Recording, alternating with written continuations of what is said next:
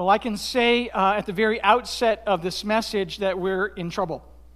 I say that because on my notes here, I have 38 pages of notes. And we are not, I promise you, we will not go through them all, okay? But it's just an indication of how immense this subject is this morning. And I should have known better, given the fact that there are 3 passages of Scripture that are being referenced by Peter in chapter 2, verses 4 to 8. 3 Old Testament passages that allude to the stone of stumbling that we're going to be talking about today. We're not going to be able to look at those in any depth, but we'll certainly allude to them and look at them briefly. But then in the New Testament, Jesus refers to himself as the stone on 3 occasions. And then the Apostle Paul, he also points to the cornerstone, the chief cornerstone, on at least 2, I think 3 occasions. And so the material today is immense in terms of breadth. It's also immense in terms of depth. And we're just only going to be able to scratch the surface. But the takeaway this morning is that God desires to fashion in you something that cannot be true apart from Jesus. He wants to give you an experience that the people in the Old Testament longed for. The people in the Old Testament craved. The psalmist even says that one thing have I desired of the Lord, that will I seek after, that I may dwell in the house of the Lord all the days of my life, to behold the beauty of the Lord and to inquire in his temple. The expression of that psalm and the words of that psalm are the reality for every believer today.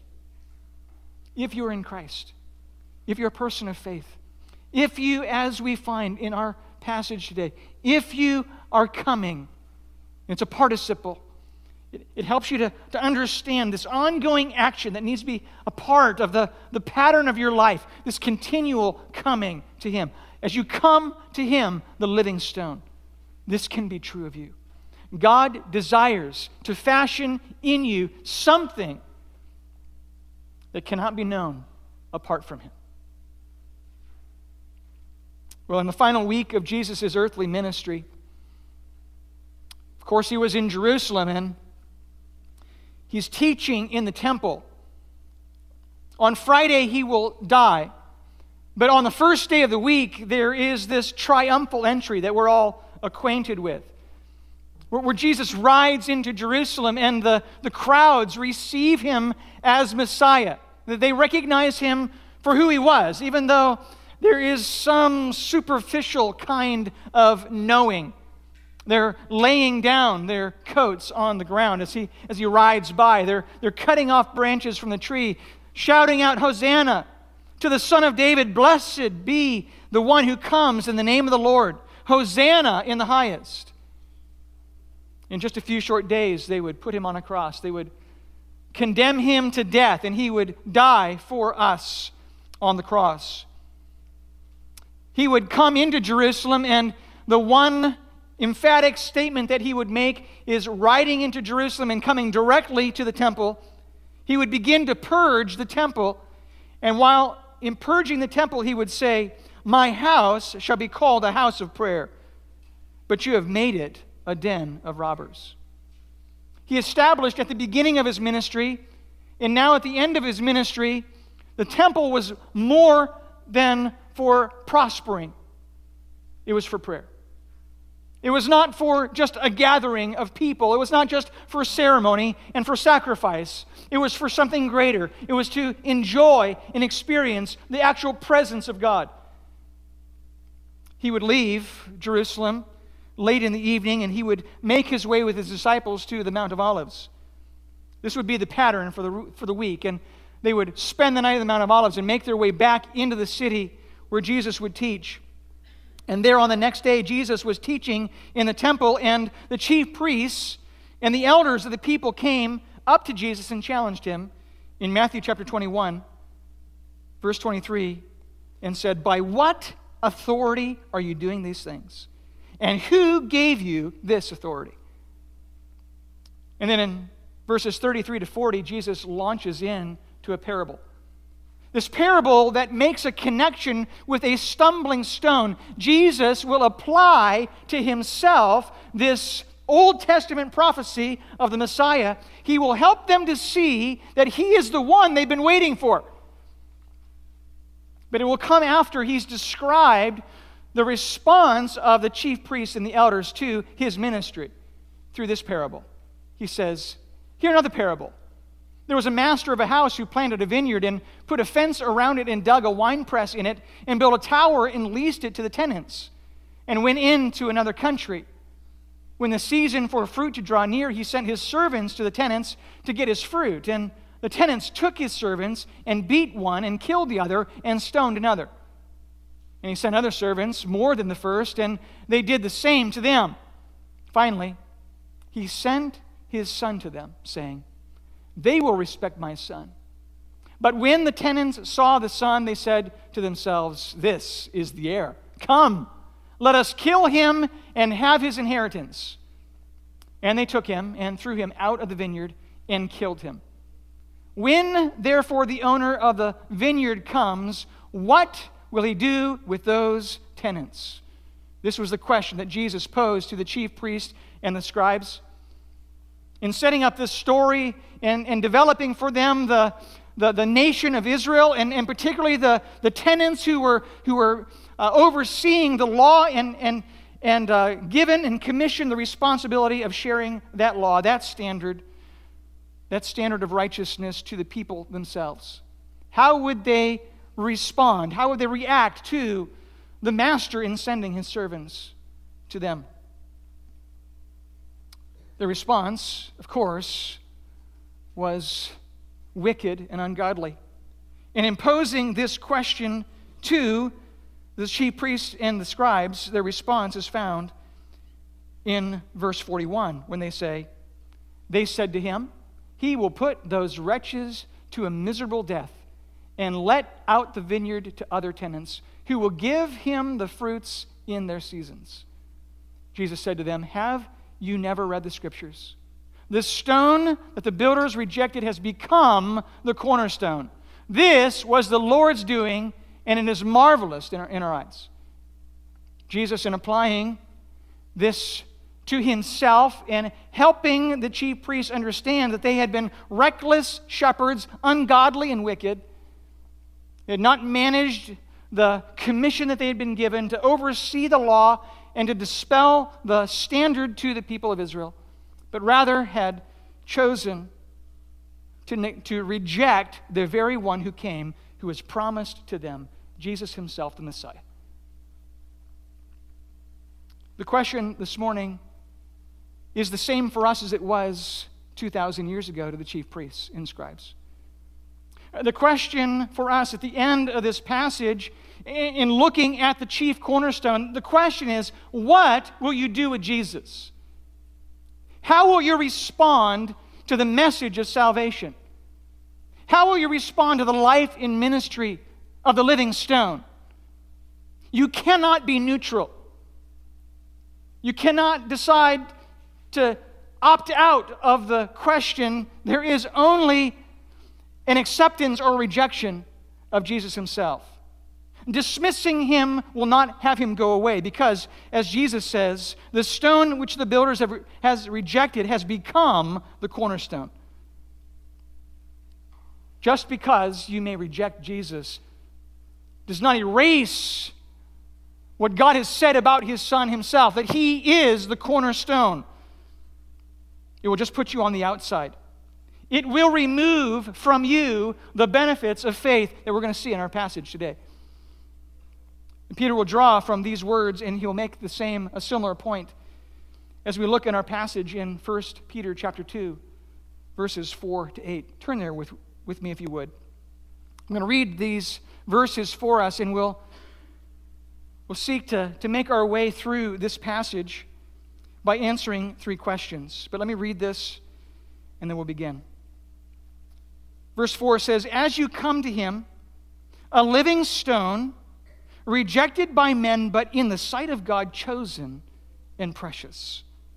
You yourselves, like living stones, are being built up a spiritual house, to be a holy priesthood, to offer up spiritual sacrifices acceptable to God through Jesus Christ.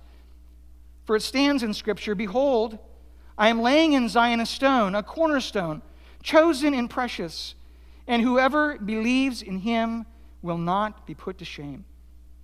So the honor is for you who believe. But for those who do not believe, the stone that the builders rejected has become the cornerstone, and a stone of stumbling and a rock of offense. They stumble because they disobey the word as they were destined to do. The three questions that we're going to present and seek to answer today are these. Who is this living stone? And why was he described in this way? What are the implications of him as being stone? And what would draw us to him? What would create in us a desire to come to him as to the living stone? The second question is, what did the living stone come to accomplish? What was his purpose in coming? And finally, what happens to those who reject this living stone? We're going to pick our way through this. We're not going to make it all the way through.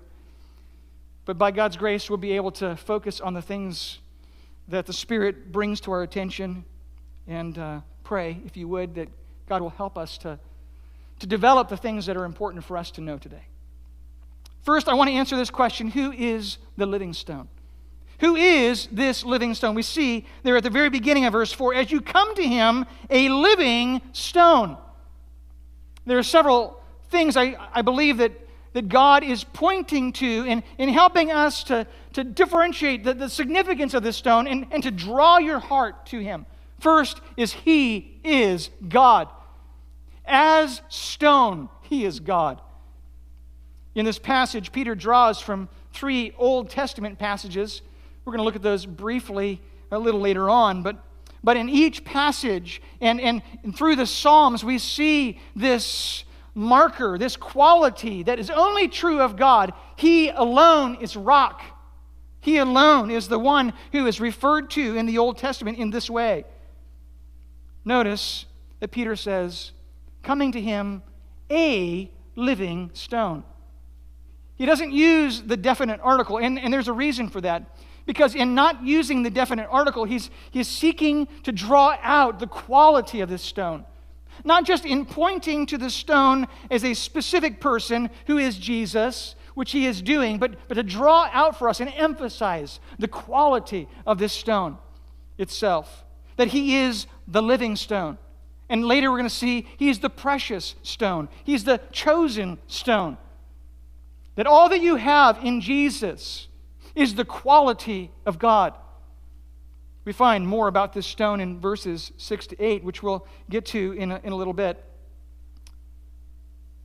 But through the Old Testament, we see that God alone is rock. Let me draw your attention just to a couple passages in the Psalms. Psalm 18, verse 2 says this: "The Lord is my rock and my fortress and my deliverer, my God, my rock, in whom I take refuge. My shield and the horn of my salvation, my stronghold." Now that is a defining characteristic. Look at all those things we see about God as deliverer, as the one who is shield and refuge and salvation and stronghold, only to be found in God himself. Verse 31 says, "For who is God but the Lord? And who is rock except our God?" God alone is rock, and so in these Old Testament passages, both the psalmists and the prophet Isaiah, and we find as Jesus is referring back to these passages, and as Paul will draw out the meaning of these passages, we see the quality of God. And so when you reject the living stone, you are not just rejecting some other individual, you are rejecting God himself. So don't reject. Come to the living stone. There's an invitation even now. Hear the invitation from God for you this morning. Come to the stone. Come to God who is rock, who is refuge, who is salvation, who is helper and deliverer. Come to God, who is strength and shelter and salvation, who is permanent, who endures, the quality of rock that remains, that is true yesterday, today, and forever. This is the one who God is calling you to come to. Come to God. Come to the rock, the living rock. But he is also Messiah. In our passage this morning, Peter again quotes from 3 Old Testament passages. Verse 6 is a quote from Isaiah 28:16. Verse 7 is a quote from Psalm 18, verses 21 to 23. Verse 8 comes from Isaiah chapter 8, verses 14 and 15. I think I have those on the screen, but I think they're also in your notes. I'll give you the opportunity to look at those by yourself. But drawing from those passages and drawing from the context of those verses, we see several things that are true about God himself. We see that God is the one who lays the foundation. God is the one who brings salvation. God is the one who grants this living stone to come, but God is also the stone himself. All of these passages are messianic in quality. All of these passages promise the presence of God. All of these passages promise salvation and deliverance that can only be found in one individual, the Messiah, this Christ figure who is promised in the past and present in the present day. Jesus applies this passage to himself to help these tenants in this parable, to help these chief priests and scribes to understand that when you reject me, you reject God, and you reject the promised one, the Messiah, the one who came to save. The one in whom all of the qualities and promises of the Old Testament culminate in him, the Messiah. You reject him. You reject everything that is truly Jewish, everything that leads to true salvation, true identity in God himself. He is both builder and material. He is both craftsman and cornerstone. The metaphor that's used here is to point to him as salvation and sanctuary, the shrine, the temple, the spiritual place of worship. Jesus is assigning all of these qualities to himself as Messiah. You reject this living stone, you reject your Messiah. So, where are you this morning? You cannot remain neutral. You will either come to the living stone or you will reject the living stone. God is beckoning you to come, to enjoy the benefits of access to him, of relationship with him. You come to him through faith. We're going to look at that in a moment. Are you coming? Have you come to Christ as God, as Messiah? Thirdly, we see that he is the Word. He is the Word. Again, Peter has made these very deliberate connections for us. He's used the word living throughout chapter 1, and he picks up this same word in chapter 2 to help you make the connection, which for some reason, until just a couple of days ago, I had not been able to make myself. He is the Word. He's the Word of God. Follow this with me. Chapter 1, verse 3, notice this. It says, "Blessed be the God and Father of our Lord Jesus Christ, according to his great mercy." Here it is. He has begotten you again to a living hope through the resurrection of Jesus Christ from the dead. You have a living hope because you have a living Savior who is pointing your attention, directing your hopes to this living inheritance in heaven. Undefiled. Does not fade away. Reserved in heaven for you. This living hope that we have in verse 3 now takes on a new dimension, a different perspective. As we go to verse 23 of chapter 1, notice this.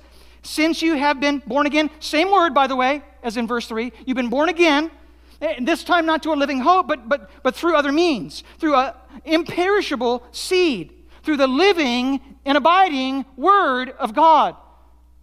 Same quality of that life-giving hope that we have in verse 3 This life-giving hope, breathing spiritual life into you, birthing you through the power of this imperishable seed, this living and abiding seed of the Word of God. Christ is what's living in verse 3. The Word is living in verse 23. And now Peter brings them all together in chapter 2. Verse 4, chapter 2, verse 4, he says, as you come to him, the living stone. We see through our passage that the stone which the builders rejected has become the chief cornerstone. They stumble being disobedient to him, okay? This living stone is Jesus. They're stumbling over him, but notice how he summarizes it all at the end of verse 8. A stone of stumbling, a rock of offense. What is that? Is that Christ? Or is it something else? Here it is. They stumble because they disobey what is that, church? The Word. The living stone is the living Word, is the living Christ. And so there's no wonder. There's no wonder why we are called to crave the Word. Last week we saw in verses 2 and 3, right? Crave the spiritual milk of the Word. You crave the Word. You grow in relationship with God as you know the living stone. And just extra, there's so many connections in these passages. In chapter 1, verses 22 to 25, the overarching command, the word in those verses is love one another. You've been put into a spiritual community. Love those people. In chapter 2, verses 1 to 3. So you can't carry out your family relationship with God unless you're in community. In chapter 2, verses 1 to 3, you can't grow in your spiritual life unless you're in community.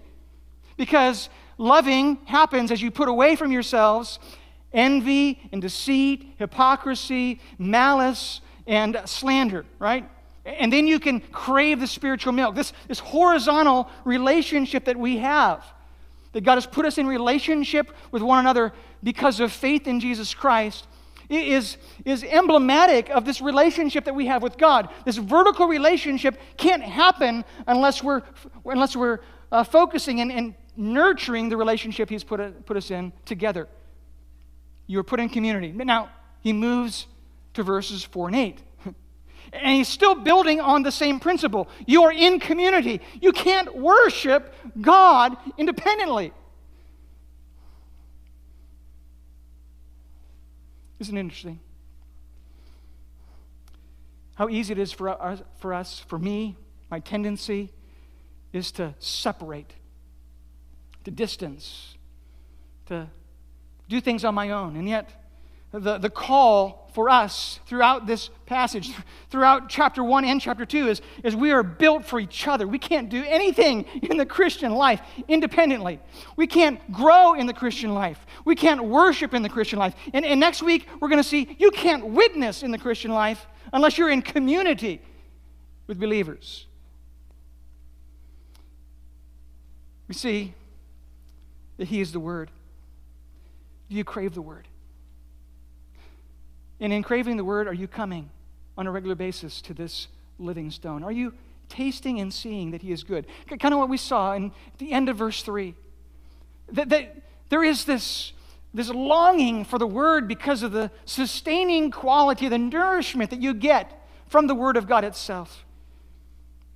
And when we understand the quality of this living Word, we run to it. We desire it. We see it for what it really is. The Word, which is life for us. And then He is also temple. He is temple. We see this as He merges verses 4 and 5 together. We begin to see now how this quality of the stone takes another step forward. That He is God, He is Messiah, He is Word, but He's also temple. All of these qualities that we find in the Old Testament are true of Jesus. We see that here. Notice, as you come to Him, a living stone, rejected by men, but in the sight of God, chosen and precious. You yourselves, like living stones, are being built up a spiritual house. That's the goal. The goal from the beginning of creation has always been worship. God's desire for you, God's desire for me is worship. And He has made worship possible through faith in Jesus Christ. Stone sometimes refers to a carved precious stone like a gem or a jewel. We see on the ephod of the high priest as they wore that, those stones that were carved and cut just right. But often and usually it means a building stone. And here it takes on a dimension of not just any other stone, not just a stone that's fit into a wall, as we saw in Nehemiah, but a stone that has the purpose, a greater purpose of worship and calling people to spiritual ministry. This is what we observe in verse 5.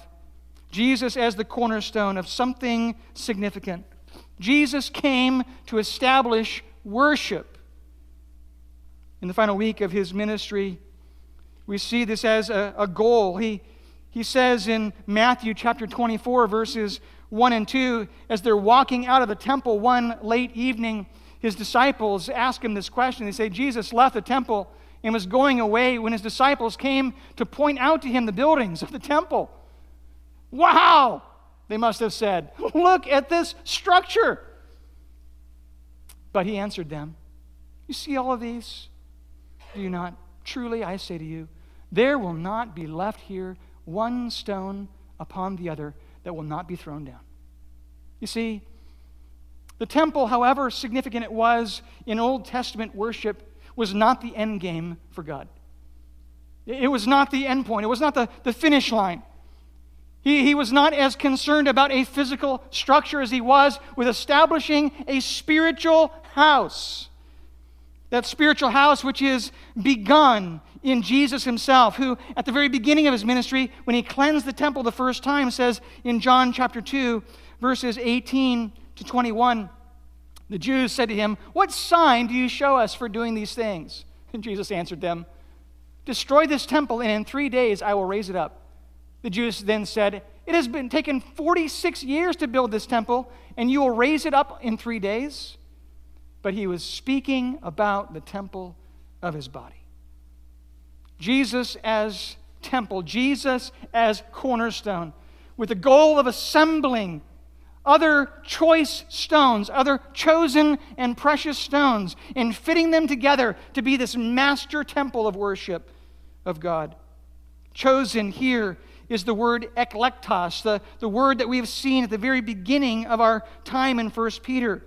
Jesus was that chosen stone, chosen by God. Verse 6 says He's the chosen cornerstone. And next week we're going to see from verse 9 that He created those to be a chosen race, selected out, ordained by Him. Of course, He was chosen by God and precious. This is my beloved Son, in whom I am well pleased. Precious being valuable, honored, highly prized, rare and perfect. Every single aspect of His life fit and measured up to the standard. He alone was able to fulfill the law and the prophets as God had designed Him to do. But what does this living stone come to accomplish? What does He seek to accomplish for us? What does He make available to us? There are several things I want to just touch on briefly. First, we see in verse 4, He accomplishes fellowship with God. He accomplishes fellowship with God. It says, coming to Him. The ESV says, as you come to Him. It's not a very helpful translation because it's a participle which is meant to point to ongoing action, not just a one-time transaction. It's as you are coming to Him, this present middle participle. It is indicative of those who are doing this for themselves. No one can come to the stone for you. You must come on your own. It must be an intentional quality of your life, not just a casual observance, but purposeful. It's the word for approaching or coming near.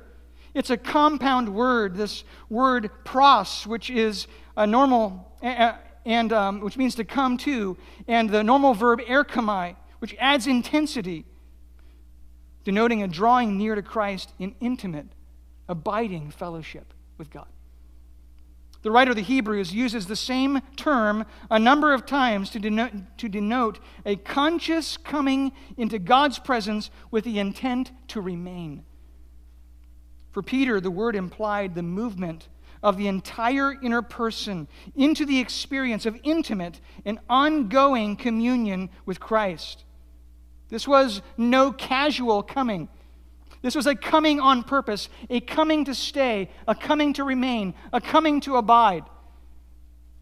This coming to Him is paralleled in verse 6 at the end, it's paralleled with believing in Him. So coming to Him and believing in Him stand as parallel concepts. That is how we come. We come in faith. And as we said last week, you can only taste of Him if you trust in Him. You can only experience the best in who Jesus is by putting it to the test and seeing it for yourself. I'm convinced that we do very little coming in our everyday life. I'm convinced that just a peek at your Facebook account, a peek at your social media feeds would indicate what you really prize, what you really cherish, what you really spend your time focusing on. The accolades of others, the making sure that you have enough people who celebrate your birthday, the people who are affirming the various posts that you send. Did so-and-so agree with this? Did they hit the up button? I don't even know how it works anymore, but is there a thumbs up button now? Do they like this or dislike this? Am I finding my affirmation in the community around me, or am I seeking to find my affirmation in Christ?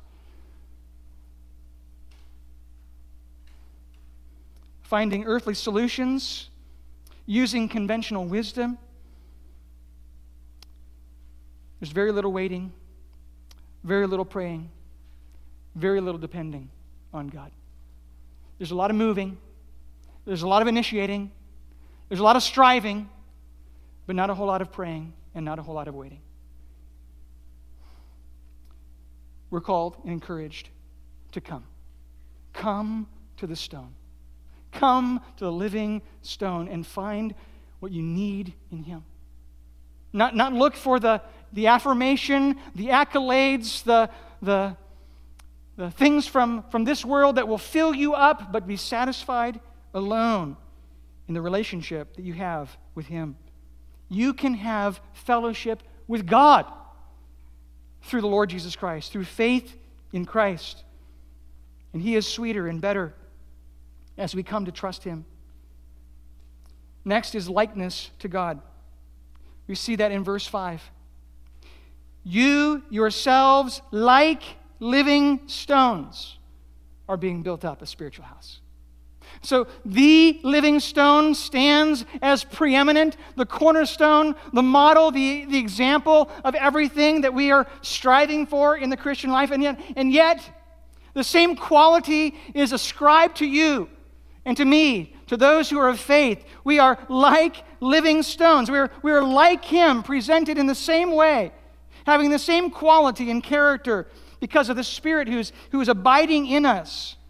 Peter describes those who come to Jesus Christ as living stones, implying that their nature derives from the nature of the resurrected Christ. We have the same quality. We're made for the same purpose. We're called in the same name. We're identified the same way. He is chosen and we are chosen. He is precious and honored, and by God's grace, that preciousness and honor flows to us in Christ. He's been given an inheritance, and we have an inheritance in Him and through Him and because of Him. He is called to be holy. You also must be holy in all your conduct as He is holy. He has called us into obedience to Christ, and for obedience, you have been established in your faith to be obedient to Christ as well. There is likeness to God. Can you even comprehend it? Next, there is worship of God. We see that again in verse 5. Like living stones are being built up a spiritual house, to be a holy priesthood, to offer spiritual sacrifices acceptable to God through Jesus Christ. You were made for worship. From the beginning of creation until the future eternity with God, you were made to worship Him. And He has made that available through His Son, Jesus. And not just the temple itself, the spiritual house that He refers to here. You don't just stand back at a distance and see the presence of God, but you can experience it because He's also made you a spiritual priesthood. You have access to the temple itself. You can come into the very presence of God. You can carry out the spiritual sacrifices that He has called you to carry out. So that the Apostle Paul in Romans chapter 12, verse 1, where he says, I beseech you, I beg you, I plead with you, on the sake of the mercy of Christ, you present your bodies a living sacrifice, holy and acceptable, which is your reasonable act of worship. You and I were made for worship. We, together, are temple stones of this great house that God is building. This spiritual house is only spiritual as the Holy Spirit is filling and abiding your life. And the Christian community is portrayed as a temple, implying that now, not in a literal stone building, is the place of God's earthly dwelling by the Holy Spirit, a place of true worship and acceptable sacrifice. It is significant, too, that this spiritual house and these spiritual sacrifices are meant to be done in unity with other believers. That's our final point. Unity with one another. I want you to recognize that the stones that are being referred to aren't individually temples. The habitation of God happens as the stones are put together. Notably, these stones are not lying about in idle isolation or disorder in Peter's description. They are not heaped in a pile or scattered across a field. Christians are not individually temples of God in the image that Peter presents. They are each put in place in a spiritual house for the purpose of being a holy priesthood that offers acceptable sacrifices to God. The unity of the temple is derived from God's presence, the one cornerstone. And a unity of purpose. There is one single temple into which all believers are built. The Christian church is not primarily a social organization, but a temple where worship happens and transforms believers. We find from Ephesians chapter 2 this description, verses 19 and 22. This is the goal of God for you in sending Jesus. You are no longer strangers and aliens, but you are fellow citizens with the saints and members of the household of God, built on the foundation of the apostles and prophets, Christ Jesus Himself being the cornerstone, in whom the whole structure, being joined together, grows into a holy temple in the Lord. In Him you also are being built together in a dwelling place for God by the Spirit. We are a temple, a habitation of God as we represent the unity that God has accomplished through His Son Jesus in bringing us together, in worshiping together, in doing ministry together, not in isolation, but as a living stone, assembled stones who are made as a habitation of God in the Spirit. And finally, just briefly, and we'll pick this up next week, what happens to those who reject this living stone? Well, all the benefits that we have described for those who enjoy faith in Christ, those who have come to the living stone, are going to be in reverse for those who decide to reject it.